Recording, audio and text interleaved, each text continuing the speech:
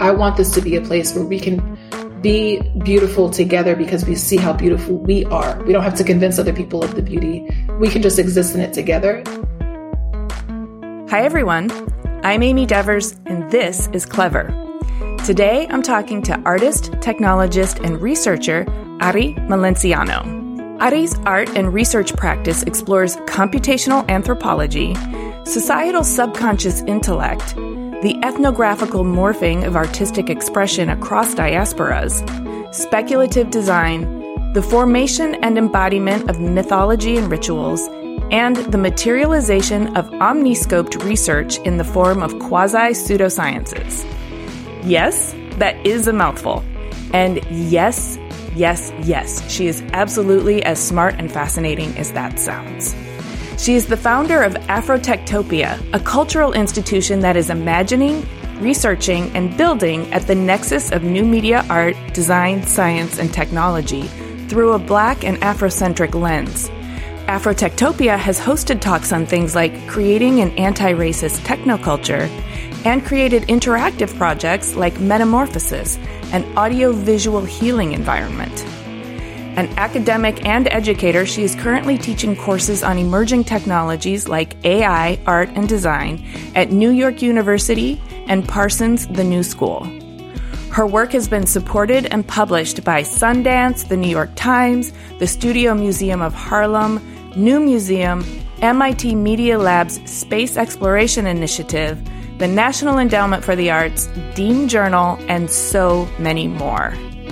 I'm pretty confident that listening to her will change the way you see everything. Here's Ari.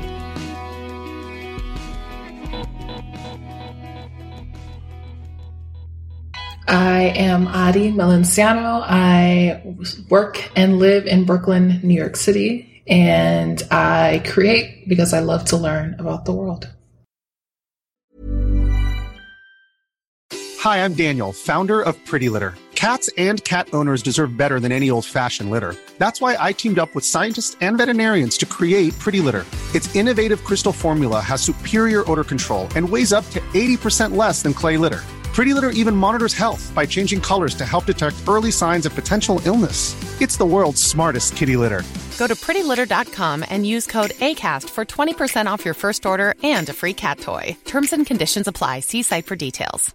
I'm Sandra, and I'm just the professional your small business was looking for. But you didn't hire me because you didn't use LinkedIn Jobs. LinkedIn has professionals you can't find anywhere else, including those who aren't actively looking for a new job, but might be open to the perfect role, like me. In a given month, over 70% of LinkedIn users don't visit other leading job sites. So if you're not looking on LinkedIn, you'll miss out on great candidates like Sandra. Start hiring professionals like a professional. Post your free job on linkedin.com/people today. Hey, Clever friends. If you'll be in New York City this month for Design Week, I want you to come to the Emerging Designer Showcase. It's at the Javits Center during ICFF on the main stage, Sunday, May 19th at 4 p.m. Think of it kind of like lightning round mini critiques plus professional speed dating all rolled into one. And it's genuinely entertaining. Here's how it works. On stage, 5 rising design talents will each present their work to a group of illustrious industry professionals for real talk advice and critical feedback.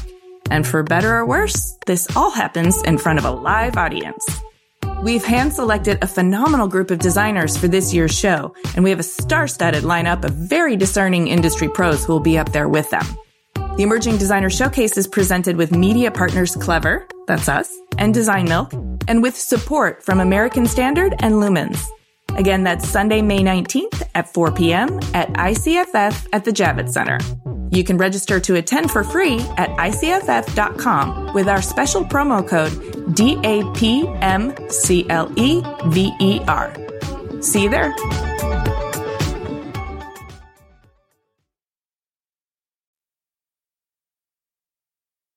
I learned so much in researching you and your work that I am so excited to dive in. But before we get to what you're doing now, I want to learn about young Ari. Can you take me back to your formative years and tell me about your childhood, your family dynamic, and the types of things that captured your young imagination? Yes, I was born in Miami, Florida, to two parents. They came from Dominican Republic, so both of them were immigrants. And then I mostly grew up with my mom and my sister. We moved from Miami to different parts of New York State. We lived in Lower East Side, New York for a little bit. One of my favorite stories that my mom tells me when I was younger, I was like 4 years old while my older sister was in like dance class. My mom and I would stand on the corner and I would just pass out all of my drawings to strangers just because I loved my art and I wanted everyone to have it too. So I reflect on that a lot of like, what does that mean as far as like who I am and just loving to create. So very much invested in the arts, grew up loving art. My mom also invested in my sister and I going to different museums and different art supplies. Also was a self-proclaimed gadget girl.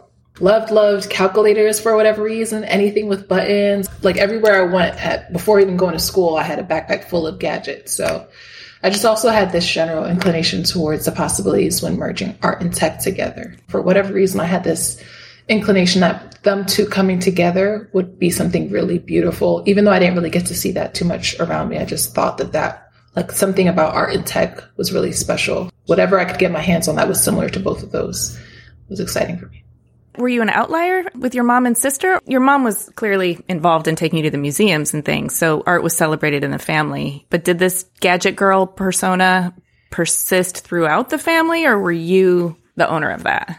My mom, she's always telling me about another cooking gadget that she's bought. So maybe maybe we just like stuff that's technically kind of cool. But no one around me was interested in tech at all. You're older or younger than your sister? She's older than me by 8 years. So we were just generationally very apart. But what I did get a lot from her was music. Like that's how I became a big Aaliyah fan and knew all about the 2000s, hip hop, like all that stuff. Oh yeah. Older sisters are great for that. Yeah. Okay, so now I want to hear about teenage, Ari, because that's a time when many of us are lurching clumsily toward adulthood and struggling to individuate, but also trying to find our collective. And so I'm wondering what your teenage years felt like and sounded like. Well, even as a kid into teenage years, my nickname in pre-K was Silent Stream. So quietness was always a thing of mine. I was extremely shy and quiet for most of my life. And I think more in like high school, that's when I really started to branch out and like get more comfortable with myself. And then I kind of reverted again to being quiet in college. And then in mid 20s-ish to now is where I'm like back into, oh, okay, I see who I am and I have a greater comfort. So teenage year was very much extremely introverted, but also just extremely interested in the world still. Like academics was everything. I loved school. I left school until high school. Then I started liking the social stuff and not really caring as much as the academic stuff. We're actually taking steps back. Even in elementary school, I loved school so much that some of my favorite things would just be coming up with different mathematical equations. And then my teacher announcing that to the class, and I would teach everyone this different way of learning the mathematical equation that we were doing. Like for me, that was really exciting of just like taking a lot of time studying the ways that we're learning and thinking about new ways to do it. So school was really, really important to me.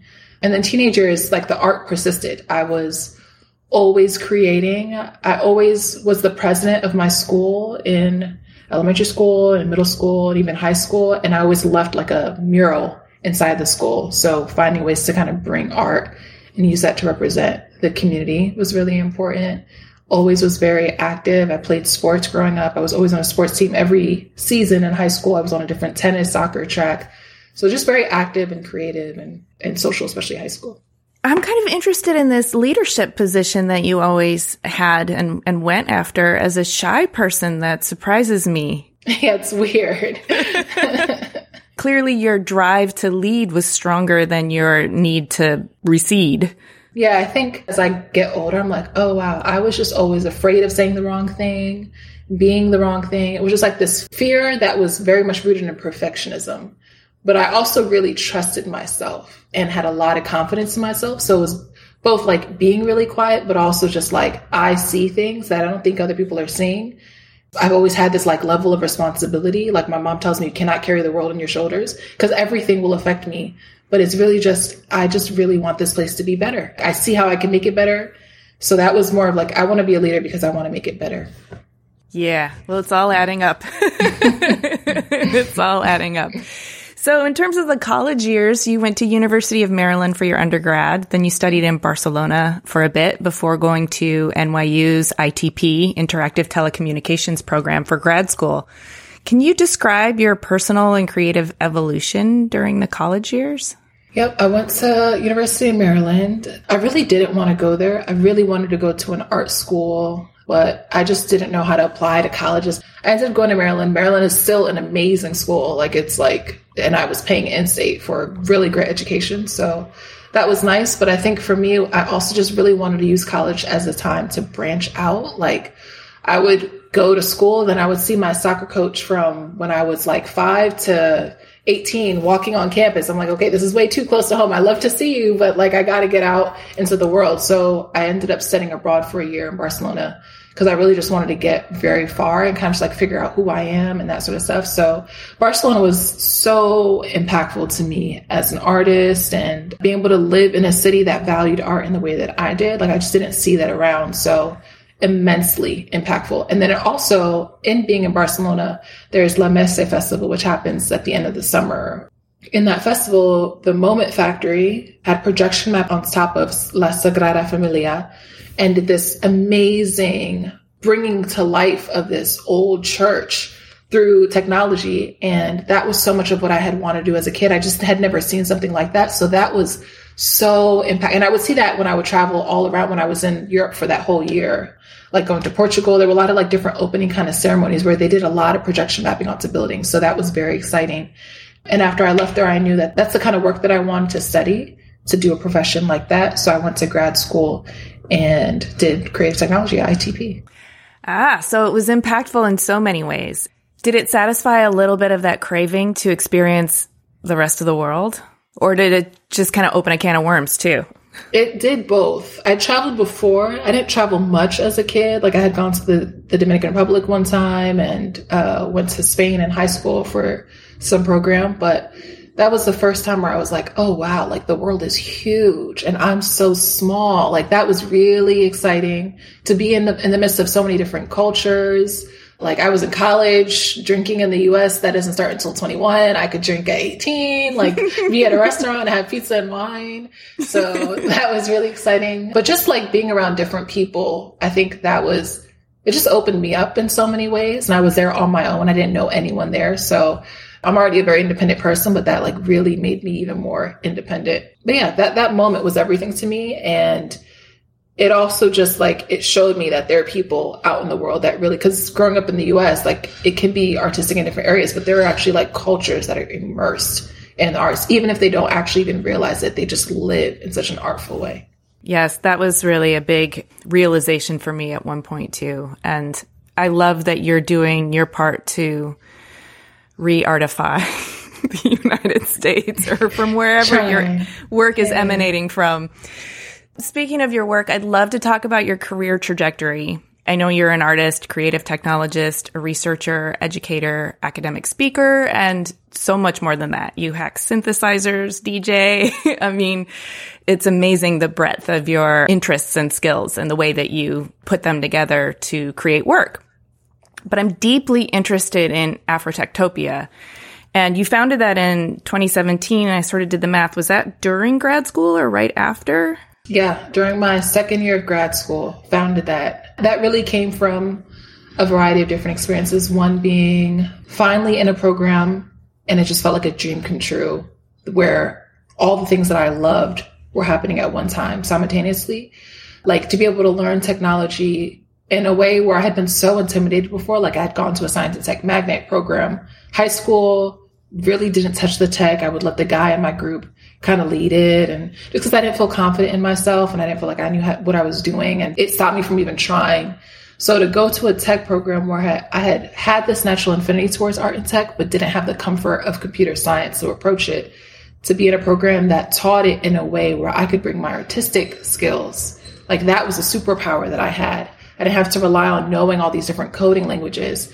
So that gave me a huge confidence boost. And then to go in and create, and I'm learning all of these things about physical computation and creative coding, but I have all this art way that I want to apply to it. That was everything. It was a dream come true. And then the other sides to it of just being in a program where all my professors are white, or at least not Black. And then always being that student in the class where I was raising my hand saying, this doesn't seem like it's very culturally sound, or it's not going to resonate across society. Or like, I felt like I constantly had to advocate because it just didn't exist there. And that was a frustration. So it was a great time, but it was also extremely frustrating. It just very organically came to me of, let me just create a community, because I don't know of a community that exists where it's Black people that are thinking about art and tech, and we have all this access to all these different resources. And I want to make sure that Black people can see themselves in this space, because I didn't really see myself in the space. For whatever reason, I had that inclination, but I didn't see anyone that was doing any of the stuff that I'm even doing today that looked like me. So it was trying to figure out, how can I bridge a community together where we can build each other up and show each other all these different tools and resources, and then also show the world that this community exists and that we should be tapped into and invested in. It just didn't feel like there was much effort in making sure that this kind of people exist in these different programs. Because what was happening in my own program was happening across academia. Like, generally, academia is very racially inadequate. Generally, technology is extremely racially inadequate. So I think just like, for me, it was very much of, okay, how can I show that this is something that is really valuable, both to ourselves and to others? Well, I mean, you're doing a phenomenal job of that, I think. But for our listeners, can you give us an overview of what Afrotectopia is, like the framework of it? And I know it's evolving over the years, so maybe you can tell us the story of Afrotectopia as it evolves and intertwines with all of the other professional work you're doing in terms of, like, I know you were a creative technologist at Google for a couple of years, and you're on faculty at NYU, and you were an MIT research affiliate. So all of that seems like it's winding around together and creating a very relational field that's super fertile. It was in my second year of grad school and having all those different experiences. And so decided, okay, I really want to create this festival that creates this community and brings all these different people together. So I told my program about it and got immediate support. One professor of mine, Nancy Heckinger, just met with me all the time to help me build out these ideas. And she would say, kind of like, to slow me down, because I wanted to create a week-long festival. And she was like, let's just do a few days. She was my breaks. And I also, the chair of my program, immediately introduced me to whoever he could, just to get some support in that way. So it felt great to be a part of a program that maybe they didn't know how to do it themselves, but they saw someone that was really interested in doing it and they invested. So I had a lot of support in that way. And so it started off as a festival. We had it for a weekend. It sold out very quickly after being announced, and really didn't take much marketing. It was just putting a few things up on Instagram. And I think it was just something that people already really wanted. And so people found their way to it, and it just spread like wildfire. And it's been kind of like an organic sort of success in that way of just like, it's reached people that it needed to reach. And those people have really wanted something like that to exist. And so we all kind of just like built it up. And so it started as a festival. And that was during my second year while I was also building out my thesis project. And then after wrapping my second year up, I had Afrotectopia still, and I was trying to figure out what to do with it. When I graduated NYU, they asked me to stay for an additional year to be a researcher. And so there I did a lot of research on societal implications of big tech. And so while I'm doing that, I'm also still thinking about Afrotectopia. What kind of programming can I do to make sure that we're having all this fun with tech, but we're also studying the ways that this can be really harmful and getting ahead of it and not letting these corporations dictate how we live our lives without any intervention on our part. So that was when we started to do a lot of programming at iBeam, which is a big art and tech institution in New York, and do things like have an anti-racist technoculture manifesto building. So people in the Afrotectopia community, we could do that sort of program. So it was a lot of just like, I already had a lot of connections within other institutions in the city. And it was, how can I bring Afrotectopia into that? And that's generally been how Afrotectopia has existed as a student at NYU. How can I bring Afrotectopia into the community there? Through my research affiliate with MIT, that was also of a similar nature of, I was asked to do research at the Space Exploration Initiative based off the own work that I had already done. And so for me, it was, okay, well, I already have this community that could be really exciting if we kind of bridge these two and do work in that way. Hi, I'm Daniel, founder of Pretty Litter. Did you know cats tend to hide symptoms of sickness and pain? I learned this the hard way after losing my cat, Gingy. So I created Pretty Litter, a health monitoring litter that helps detect early signs of illness by changing colors, saving you money and potentially your cat's life. Pretty Litter is veterinarian developed, and it's the easiest way to keep tabs on your fur baby's health right at home. Go to prettylitter.com and use code ACAST for 20% off your first order and a free cat toy. Terms and conditions apply. See site for details. Hiring for your small business? If you're not looking for professionals on LinkedIn, you're looking in the wrong place. That's like looking for your car keys in a fish tank. LinkedIn helps you hire professionals you can't find anywhere else, even those who aren't actively searching for a new job but might be open to the perfect role. In a given month, over 70% of LinkedIn users don't even visit other leading job sites. So start looking in the right place. With LinkedIn, you can hire professionals like a professional. Post your free job on linkedin.com/people today. Clever is supported by Tools and Weapons, the podcast hosted by Microsoft Vice Chair and President Brad Smith. A recent episode took Brad to Venice, where he connected with Yves Ubelman, a partner whose company, Econem, has developed a game-changing technique for creating digital architectural models so comprehensive they've been dubbed twins. During the relative quiet of the pandemic, Yves and his team used drone-captured photography and powerful AI to create a full-scale digital twin of Venice, a city threatened by climate change and over-tourism. On Tools and Weapons, Yves tells Brad how he's using this incredible technology to help preserve some of the world's most endangered cultural heritage sites in pristine detail so they can be studied and appreciated for generations to come. To stay current on some of the most innovative people working with AI today, follow or subscribe to Tools and Weapons with Brad Smith wherever you get your podcasts.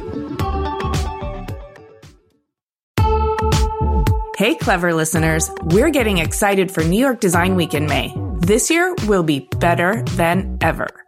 ICFF, North America's leading platform for contemporary design, will take place from May 19th to the 21st at the Javits Center in New York City.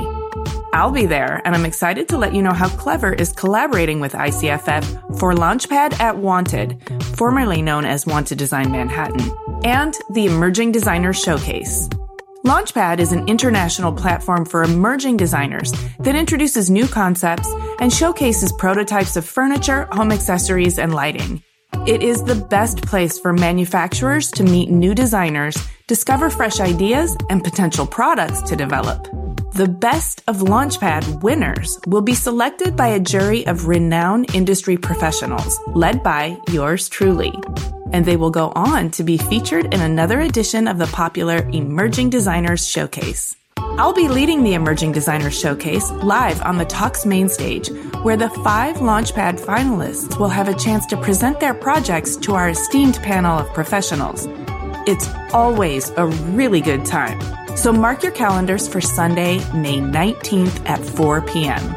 Both Launchpad and the Emerging Designers Showcase are presented with media partners Clever, that's us, and Design Milk, and with support from American Standard and Lumens. Visit ICFF.com to learn more and register to attend. Those are the letters ICFF.com.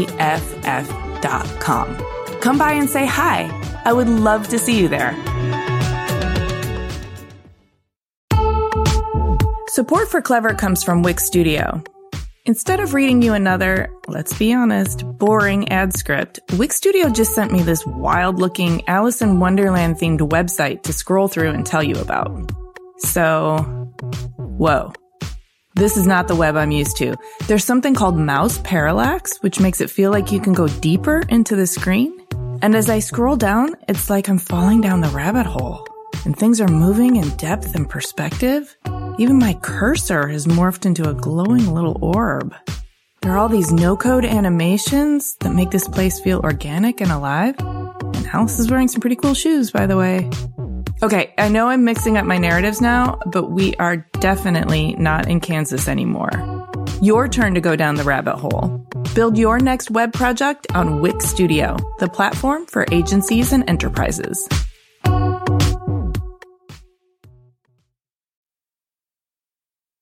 But I think also the way that I've approached Afrotectopia has changed over time. When I first created it, it was very much of, I see a lot of problems going on and I want to fix it. I want to diversify big tech. I want to show people that we exist. Of course, I want Black people to see that we exist too, but it came from a very oppositional kind of energy of like, I'm really frustrated and upset with the world and I want to change that. How it changed was more of, you know what, this is the way that the world is. And that even, it makes me reflect back to when I mentioned of like always wanting to be the president. I think for me, it's also kind of just like understanding this is the way that the world is. And it's not always about fighting to make it what you think is better. Sometimes you just have to like accept the world as it is and just do your part in your own little area. And so for me, that changed the way that I looked at Afrotectopia.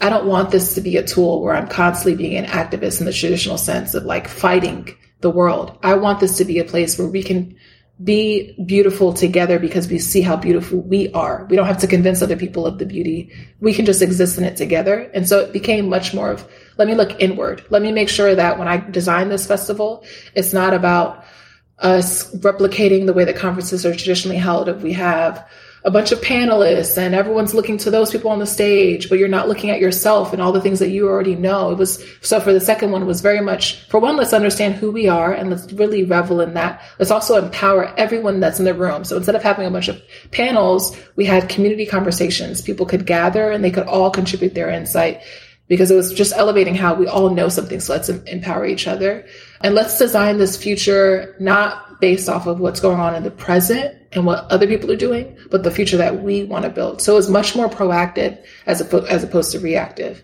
Afrotopia has kind of existed in 3 different phases. It entered the 3rd phase of let's not even just design the future based off of what we know, but now in this 3rd phase with MIT and doing all the space exploration work, but through a cultural lens of Afrotectopia, let's actually exit this world and let's design a whole other world that doesn't even exist. And so that's what we've been doing for the past couple of years. And it's also been really small. It's just been 4 artists, myself included, and 3 other artists. And we are collectively, as Afrotopia, as like a node inside of Afrotopia, thinking about what is space like, but through this cultural lens and just working with each other, turning all of that work that we've done, the art renderings and the research into this book that we're actually going to publish this year. So Afrotopia has changed even philosophically of being the space that is challenging the norm to eventually let's just look at ourselves and really champion ourselves to then even let's exit outside of this world to also being a place that has existed with a lot of people and then increasingly gotten smaller and smaller, which is very non-traditional to the way that I've seen really want to see Afrotopia kind of exist in the world and other spaces like that. I think we really incentivize, and just like the capitalistic nature of our society is, we really incentivize scaling and growth in a numerical way. I'm just generally a much more intimate person, especially being very introverted. I value so much more the ability to be intimate and to really build trusting relationships. And so as opposed to kind of getting bigger and bigger as it easily could have, it's been much more, how can I just make sure that this is something that's a space filled with a lot of trust and working with people where we all really just enjoy being around each other. And so it's grown from there. But also with Afrotopia, it's something that I've built alone as a sole founder, and it's something I've managed alone as a sole producer. And I think that takes a lot of wear and tear. So I'm thinking even just personally of just like how to navigate that of being a human being, but also when I'm involved in Afrotopia, I'm now an institution. I'm no longer just this human, and people see me as an institution. Having started off as a student where you don't really mind doing free work, but now you're an adult and you have to sustain yourself. And I see these kind of problems happen a lot with people that just really want to do things for the world. And they start off when they're really young, but then they have to figure out as an adult, like, how do you turn all of that into something that's really healthy for you? So now it's in the space of figuring that out.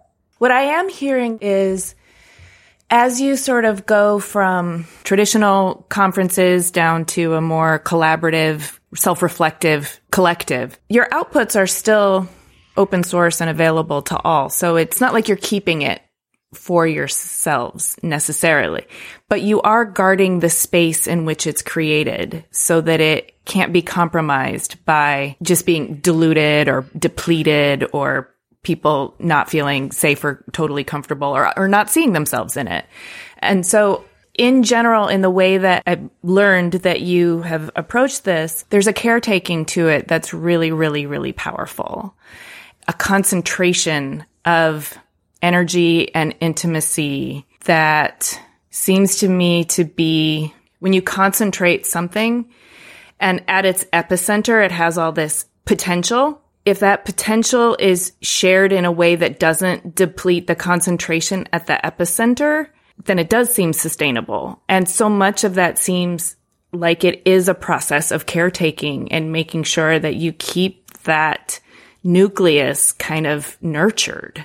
Yeah, exactly. It's like you really have to protect it. It's a lot of emotional work. And it's also when you're building for a community, it's about race and it's the Black race. There's so much that's in that. And so for me, I've always been very cognizant of there's just a lot that's going to exist inside of a space when it's a space that at the core of it is very much about race and about Blackness and just all that comes within that. And I think also just, as you were saying, it's just like you have to preserve yourself because when you're approaching something that fragile, so much care goes into it. Every little thing matters. So I think for me, I've learned that a lot of, for one, I have to protect myself as a human being and my energy because all of that's going to enter the space. But I also have to protect any sort of energy that's happening inside that space because, as you mentioned, it also very much the biggest thing is that it's helping way more people than have access to it. Like it's always been very hyper local to New York just because that's where I am. And then when the pandemic happened, that actually was a great moment for Afrotectopia because it allowed me to see, I can actually do things online. And now it's reaching people that have been emailing me to have things in their cities, but it's way too hard to get to. So with our fellowship during the pandemic, we had people that were in different parts of Europe, different parts of Africa, all over the world that were all coming together and thinking.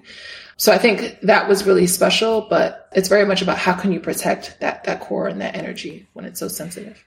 Creativity and the race thing makes it a doubly sensitive space. So I can see the need for protection and I can see you doing it and with a lot of care and thoughtfulness. And I'm wondering how you balance your own sort of career trajectory outside of that. You're taking research affiliates, you're teaching at NYU, you're doing stints at Google. While they seem to complement each other, I'm wondering if they do actually complement each other within you and within your own thought process. Ideally, they would complement each other. Theoretically, they would. In real life, they do not. They take energy from each other. So with the research affiliates, that was great. Like with MIT, that was amazing because now this is this intellectual space that I get to use as a foundation to empower the community of Afrotectopia. So that works really seamlessly. And then also my relationship with ITP, that's great because I have such a great support system at NYU ITP. And so whenever I want to bring in Afrotecopian related things, I can do it. I even created a course called Afrotectopian Ecologies, and I had that for 2 semesters where students could come and we could learn all about these different philosophies and ways of engaging with technology really critically. Yeah. With Google, so I worked there full time for 2 years, and that was my first time working in a corporation. Ideally, that could have been a space where I could have built all the things going on around me, but that actually became a time for me to retreat because right before Google, I had just been doing so much working. I was running Afrotectopia. I was doing my own residencies. I had my own freelance work. I was teaching 5 different classes. I was also an architecture student taking 4 classes. I was doing an insane amount of work, and it was just overworked to the point where I just became depleted. And then also I was finding moments where even trying to be very careful with things like Afrotectopia, there were tensions because just because you have people that are all coming together that share certain ethnicity or race does not mean that everyone has the same values and ideologies. So I think that was a really big moment for me of, okay, I have to be even more careful about how I approach all of these things. And it was an amazing lesson for me. So with my time at Google, that was more of me, for one, just being really exhausted, but then also it's such a demanding job that I didn't even have time to do anything outside of that. So I tried to do as much as I could with Afrotectopia, kind of building it and all my other stuff, but also I just had to, be as healthy as I could for myself. So I'm no longer working there. I had to just really take a step back and understand I have to be really intentional and careful about the way that I use my energy and the spaces that I exist within, because if it doesn't align, then it's really going to affect me in ways that I'm so good at covering up with work and being busy, but I can feel it and I can see how my body is feeling. So now that I've taken a step back and I'm a month away from that moment, now I'm just thinking really critically of what is it exactly that I want to do and where do I want to put my energy? Yeah, where do you want to put that energy? Well, I want to unpack that a little bit, but before we do that, I really want to get kind of deep into your creative process because it is fascinating and I want our listeners to hear all about it. One I would love to hear about is Metamorphosis because, it's just very exciting. So Metamorphosis is this web VR experience where you can go to the website, metamorphosis.fm is the URL.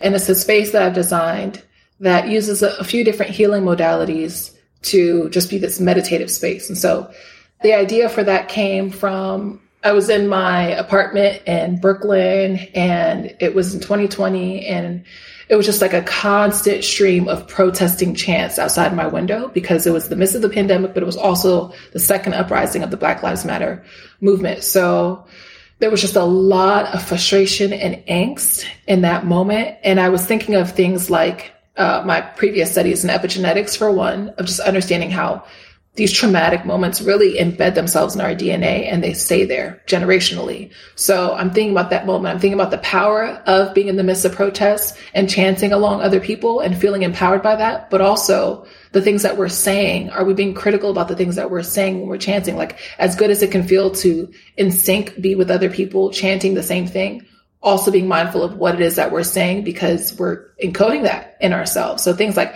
I can't breathe and no justice, no peace, like the energy around those things, it's a lot for someone to continuously say. So I was thinking about, is there a way where we can kind of reverse the impacts of epigenetics? Is it even possible for it to not be only about pain impacting our DNA, but pleasure impacting our DNA? If we meditate enough, can that reverse something? So I wanted to create a space where it was built off of the past studies in epigenetics, but also my studies in psychogeography of this area of studies where it really focuses on your environment impacts you psychologically, and how things like if you enter a church or an older bank or just like a place of a lot of importance, the ceilings are much higher, because that is meant to signify to you that you're in the midst of something great and you have a smaller presence, to respect it. So I loved that way of kind of thinking about energy of like, when you enter a space, you know that it's significant. So I wanted to create that inside of Metamorphosis, where I had higher ceilings, also studying how psychogeography talks about how when you have curved kind of walls and the edges, that actually allows for more calmness as opposed to like angular and rigid kind of structures. So everything is very circular. And then also sonically, how different Eastern cultures understand the relationship between different frequencies and different energy centers, like your chakras. Being someone that has studied sound design for a while, I wanted to create soundscapes that merged both the Eastern philosophies of sound with also the utilization of percussion in different Pan-African movements, like with the Haitian Revolution and the use of the djembe drum, and that being a communication method. So blended djembe drums and other African percussive tools with Eastern philosophies on sound design and chakras, and created a soundscape for each of your different chakras as you move through this space that's just like very hopefully inspiring. I love the energy and the intentionality at the base of it, which is, if epigenetics encode traumas on our DNA, what can we do to either heal those traumas or to counterbalance them with a sort of positive encoding? And I can see you thinking like both a healer and a technologist and, of course, an artist in all of this. And it strikes me as incredibly powerful to also be able to hear oneself reflected in the percussive rhythms that are being deployed. I think so many spaces just have this Western origin or veneer even. And so to be able to be in a space that isn't so Westernized, even if it's in your own mind, yes, is really, really beautiful. It would seem to be also a kind of quiet and self-reflective and nurturing way to kind of decolonize. Yeah. What's the kind of feedback you've gotten from this space? Like, what have people's responses been and how do they feel? It exists out there, but I don't really have any interaction with people that use it. It's just a website. So when I present it, people are excited, but I'm presenting it along with a bunch of other work. So I don't really know what people's actual experience with Metamorphosis is consistently. But from the people that I've talked to one-on-one, back when I first made it, excited about it. I just shared it on my Instagram. I kind of just like make things, share it, and then I move on. So I don't even know. Yeah.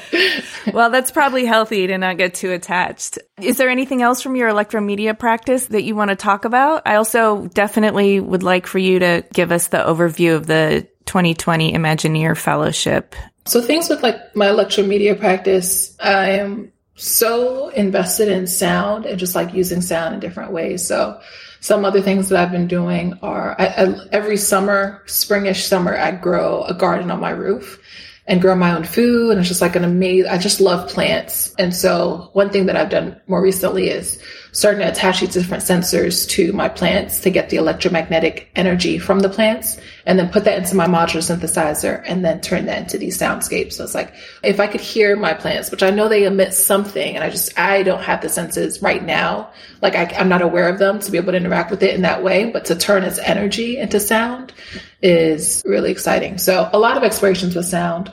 With the 2020 Imagineer Fellowship, that was just one of my favorite moments within Afrotectopia because we've had 2 festivals and those have been extremely fulfilling of just seeing the way that people feel in those spaces and the times that we're having together. But the fellowship, that is what really inspired me to continue going in this more intimate way, because the fellowship actually only plans a budget for 5 different fellows. And I met with over 200 people around the world who were interested in doing it. And I was like, oh my God, there's so many amazing. So I extended it to 10. So there were 10 of us fellows that were together for a month and a half. And what we did was I came up with these different, before even announcing the fellowship, I came up with these different areas that we could potentially explore as fellows, and decided the fellows that were selected would be the ones to really decide what work we actually do. And they all wanted to do those that had already been predetermined. So it was great. We just like jumped right in to all of these different issues. Some of the issues were, it was in the time of the pandemic. So it was, how can we create a pedagogy that is culturally sensitive, but also online and like technologically relevant, or those kind of things. A bunch of like of the time urgent ideas and areas to explore. So what we did, the fellowship, the whole purpose of that was using the savings of Afrotectopia, because again, as a sole founder, I don't have time to fundraise. So if I just have some money, I'm just going to figure out, okay, how can I use this creatively to make something with Afrotectopia? So with the savings, it was funding the fellows to just dream. Like all we did was just dream and imagine for a month and a half. I would write everything down. I would create mural boards for them to write their own notes down. And then we also had, while I was interviewing for fellows, so many people were interested in this. And I saw that the biggest thing that they were interested in was just having a community of people that they could talk to about these kind of things, because maybe they're in the middle of places where no one looks like them, or they just aren't in school anymore. So they don't have a place to talk with people that are interested in these kind of things. So in addition to extending the fellows to being more than 5 to now being 10, I also every week held a public convening for us, for any of the people that had applied and for anyone in general that was interested. Generally it was Black only, to come into this Zoom room and we could discuss the ideas, the same ideas that the fellows were doing, but in a public way. And we would also jot their notes down too. They would all put their notes down into a mural board, and the fellows would use everything from the public convening as a foundational understanding of this is where society is right now. This is the way that they're thinking about these issues.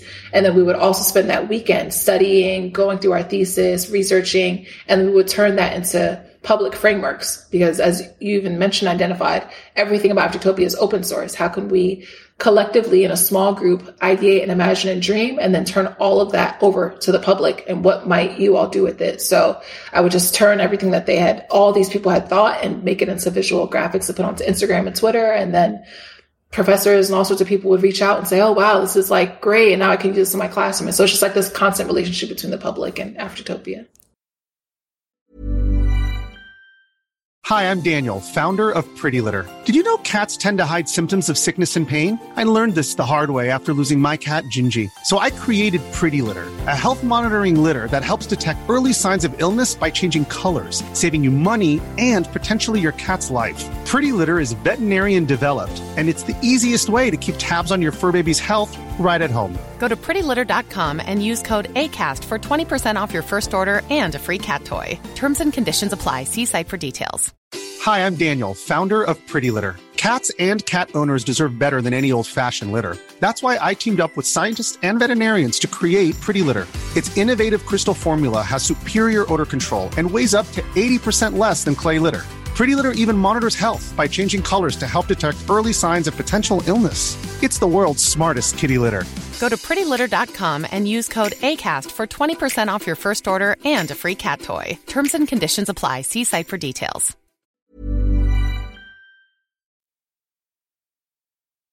I read some of the essays that were the outputs of some of the fellows, and they transported me. I mean, it was really powerful and exciting, and I felt some of the energy, coming through them. And I heard you say this, or maybe I read it, but there's something really powerful about not just the capitalistic practice of paying for someone's immediate value, but investing in them to imagine, because the assumption is that that is valuable.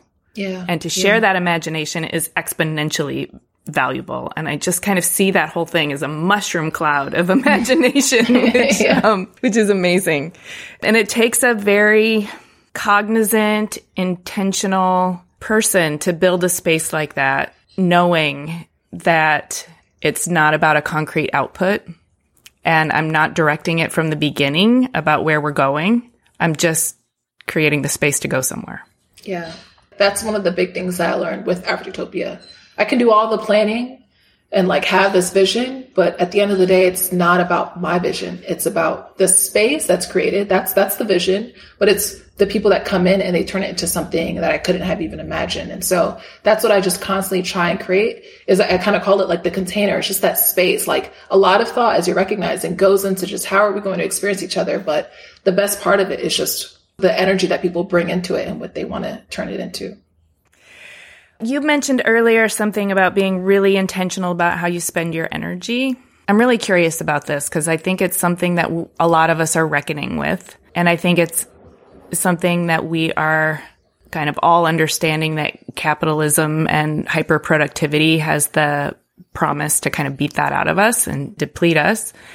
But there's so many existing frameworks in place that demand your time, attention, your energy, that you have to be very proactive about how you spend it. And it sounds like you are, and you're really sort of developing your own framework and decision-making for how and where to spend your energy. And I wonder if you can share any of that with us. Where are you at with it now?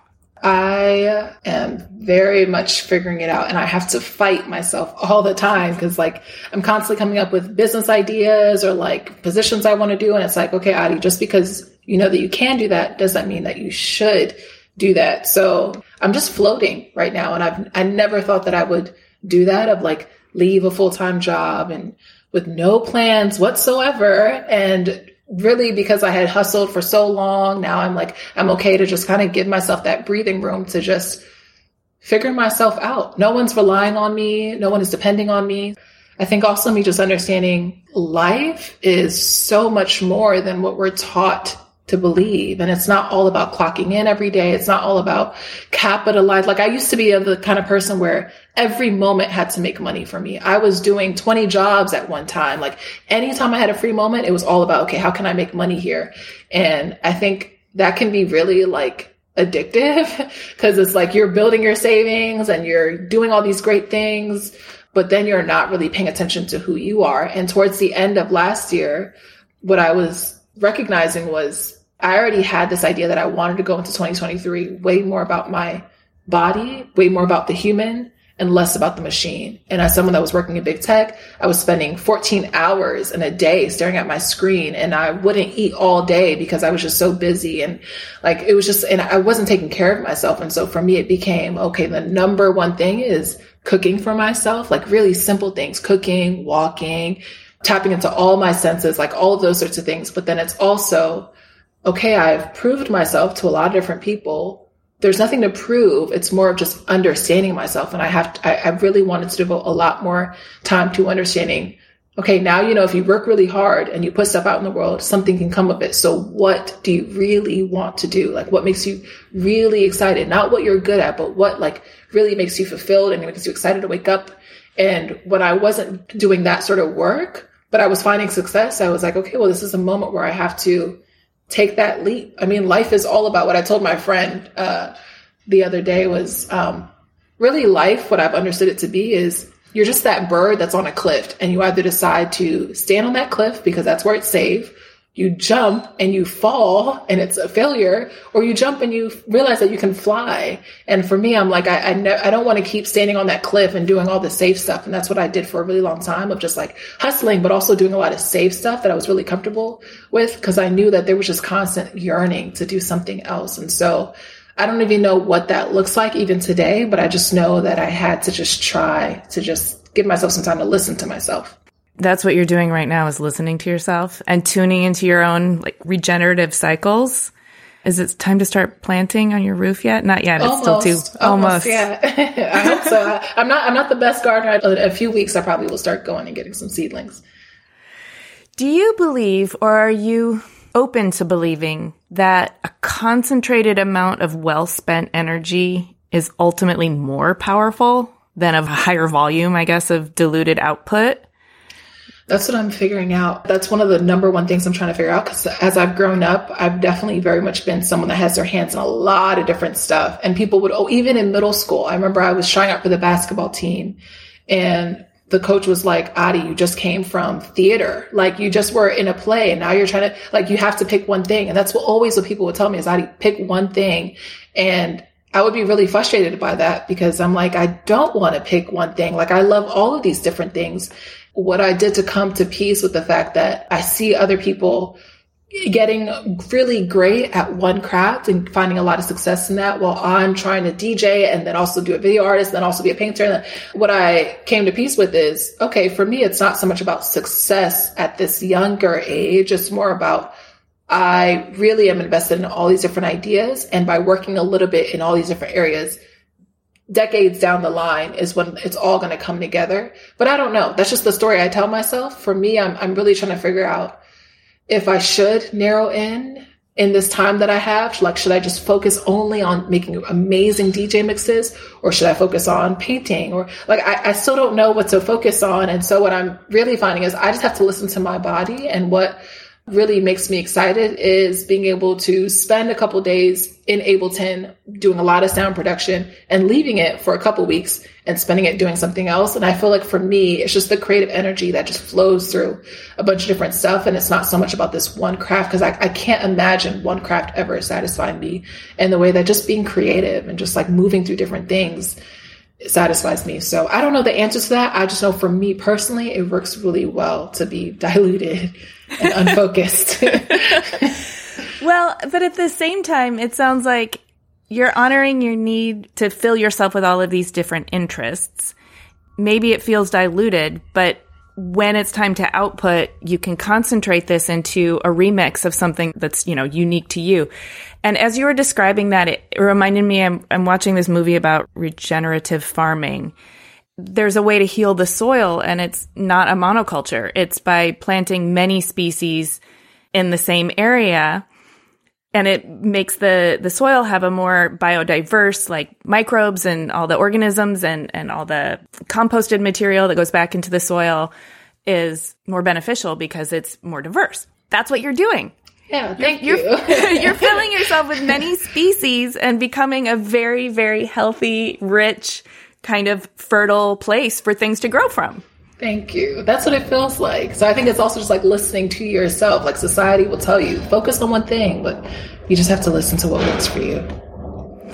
Well, I love that you're in a space of listening to yourself and listening to what works for you. Normally at the end of this, I like to ask people what's on the horizon. I don't even want to ask you that right now, because I don't want you to have to, pick something. But if you had a hope for some unexpected outcome of this time that you're giving yourself right now, what would that be? I think what I'm also realizing is, as much as I've built community, I think it was very much in service of what I thought was needed, as opposed to thinking about what's the community that I need. And I am just constantly buzzing with all these different philosophies. And so now that I'm out on my own again, I'm pushing myself more out there. It's kind of like being a lighthouse in the middle of the ocean and just saying, I'm doing this. Is anyone else thinking about these kind of things? And so for me, I think what I would love is just to find more people that are really excited about the things that I'm excited about, and just to community with them. So you want to go to the lighthouse and be instead of being the lighthouse. Yes. Yes. Or maybe a little bit of both, but probably. That makes a lot of sense. Well, you're such a fascinating and, I want to say, very generous, very thoughtful gorgeous spirit. I really hope you do find the community that makes you feel full and abundant and fertile and seen. You too. Hey, thanks so much for listening. For a transcript of this episode and more about Ari, including images of her work and a bonus Q&A, head to cleverpodcast.com. If you can think of 3 people who would be inspired by Clever, please tell them. It really means a lot to us when you share Clever with your friends. You can listen to Clever on any of the podcast apps. Please do hit the follow or subscribe button in your app of choice so our new episodes will turn up in your feed. And if you're feeling generous, we would love you to rate and review. Thank you in advance. We love to hear from you on LinkedIn, Instagram, and Twitter. You can find us at Clever Podcast, and you can find me at Amy Devers. Please stay tuned for upcoming announcements and bonus content. You can subscribe to our newsletter at cleverpodcast.com to make sure you don't miss a thing. Clever is hosted and produced by me, Amy Devers, with editing by Rich Straffolino, production assistance from Alana Nevins and Anushka Stefan, and music by L1011. Clever is a proud member of the Surround Podcast Network. Visit surroundpodcasts.com to discover more of the architecture and design industry's premier shows.